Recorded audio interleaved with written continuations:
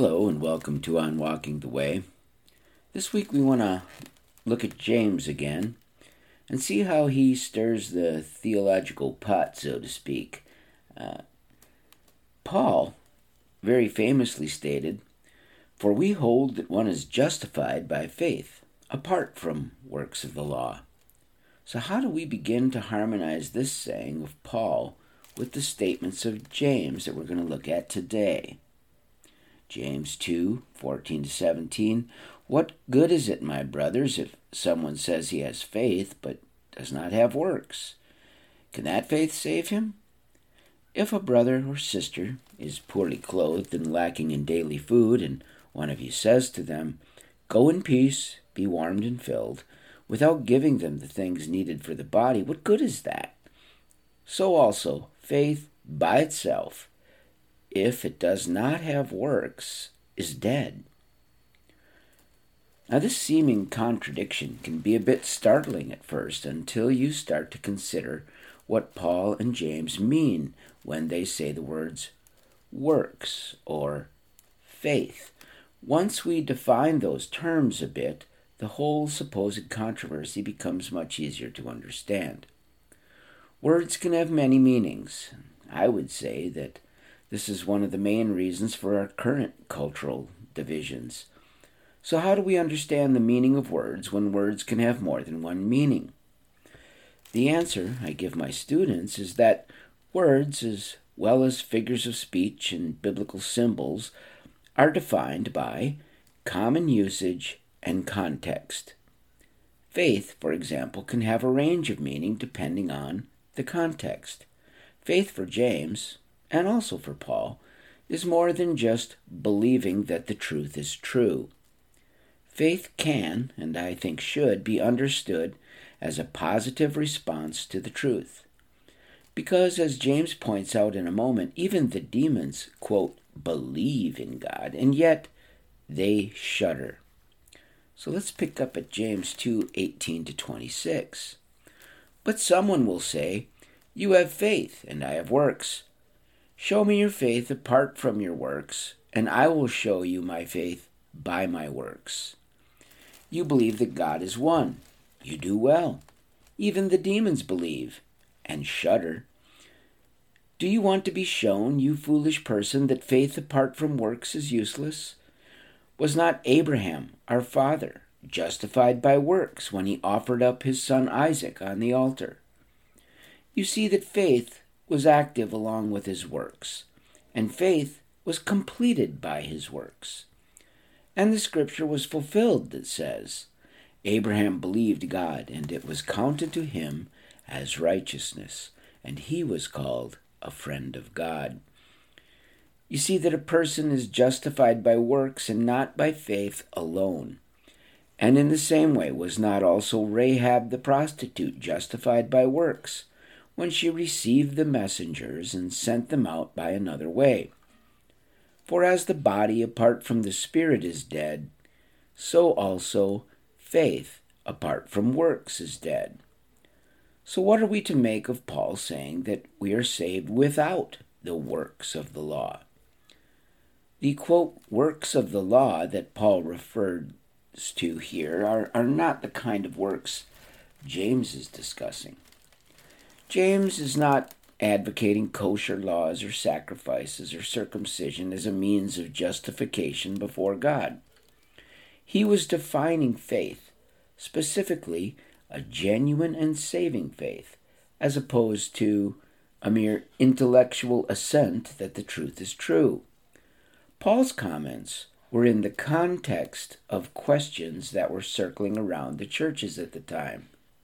There was a lot of debate around the idea that Gentiles needed to become Jewish proselytes, getting circumcised and keeping food laws and other Jewish ceremonial laws before they could partake in the blessings of the Jewish Messiah. This was also the focus of the Jerusalem Council in Acts 15. James was the leader of the church at Jerusalem at the time, and he was the one that had the final word at that council.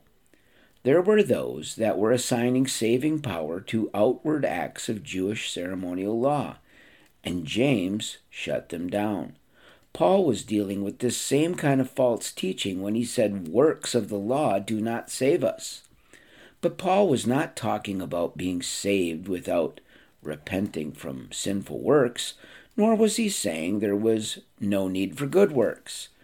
He was saying that we are saved by faith and not by works of the law. Salvation is now freely available to all, Jew and Gentile alike. This was Paul's point in saying that. But James was making a very different point in his epistle, one which Paul would have fully agreed with. Faith does not consist of good works, but saving faith results in good works. We do not work to be saved, we work because we are saved. Faith requires a response to what God has freely given us. Consider this famous passage from Paul in Romans. Because if you confess with your mouth that Jesus is Lord and believe in your heart that God raised him from the dead, you will be saved. For with the heart one believes and is justified, and with the mouth one confesses and is saved. So you see, for Paul as well as for James, faith is not simply believing that the truth is true. It is instead a positive response to that truth. This kind of faith is necessary for the gift to bring about its desired end. To make it more clear, consider what Paul said to the Ephesians in Ephesians 2, 9 and 10. For by grace you've been saved through faith, and this is not your own doing, it's the gift of God, not a result of works, so that no one may boast. For we are his workmanship, created in Christ Jesus for good works, which God prepared beforehand that we should walk in them. When you read this, it becomes clear that there is no controversy between Paul and James regarding salvation. James was just clarifying for his readers what real faith looked and acted like. He was guarding against a sort of empty intellectual belief that was seeping in and corrupting the definition of true living faith. I discussed this definition of faith further in an article I call Walmart and Faith. And finally, to show that there's no real difference in the teachings of Paul and James on faith, consider this teaching of Paul to the Ephesian church. This was in Ephesians 5, 5 to 9. For you may be sure of this, that everyone who is sexually immoral or impure or who is covetous, that is, an idolater, has no inheritance in the kingdom of Christ and God. Let no one deceive you with empty words. For because of these things, the wrath of God comes upon the sons of disobedience. Therefore, do not become partners with them. For at one time you were darkness, but now you are light in the Lord. Walk as children of light, for the fruit of light is found in all that is good and right and true. Jesus told us that to abide in him is to bear much fruit. For without him we can do nothing. As long as we don't try to reverse the process and begin to think that God will owe us salvation because of our works, we're in no danger of trying to, quote, earn our salvation. God will never owe us anything, since everything we have comes from God in the first place. But there does seem to be a danger here that both Paul and James agree on, and that is possessing a type of faith that does not produce the fruit of good works.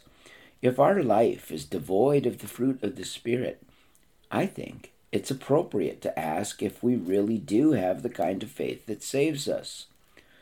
Paul told the Corinthian church to examine yourselves to see whether you're in the faith. It was good advice then, and I believe it's good advice now. So this week, let's encourage each other to love and good works, as the author of Hebrews encourages us. We need to remind each other that the kingdom of God is people that Jesus died to save. And let's stay focused on the gift of life that God has provided for us all, and think about what our response to such an unimaginable gift should be as we go about interacting with each other. This week, let's demonstrate our faith by our actions. And have a great week.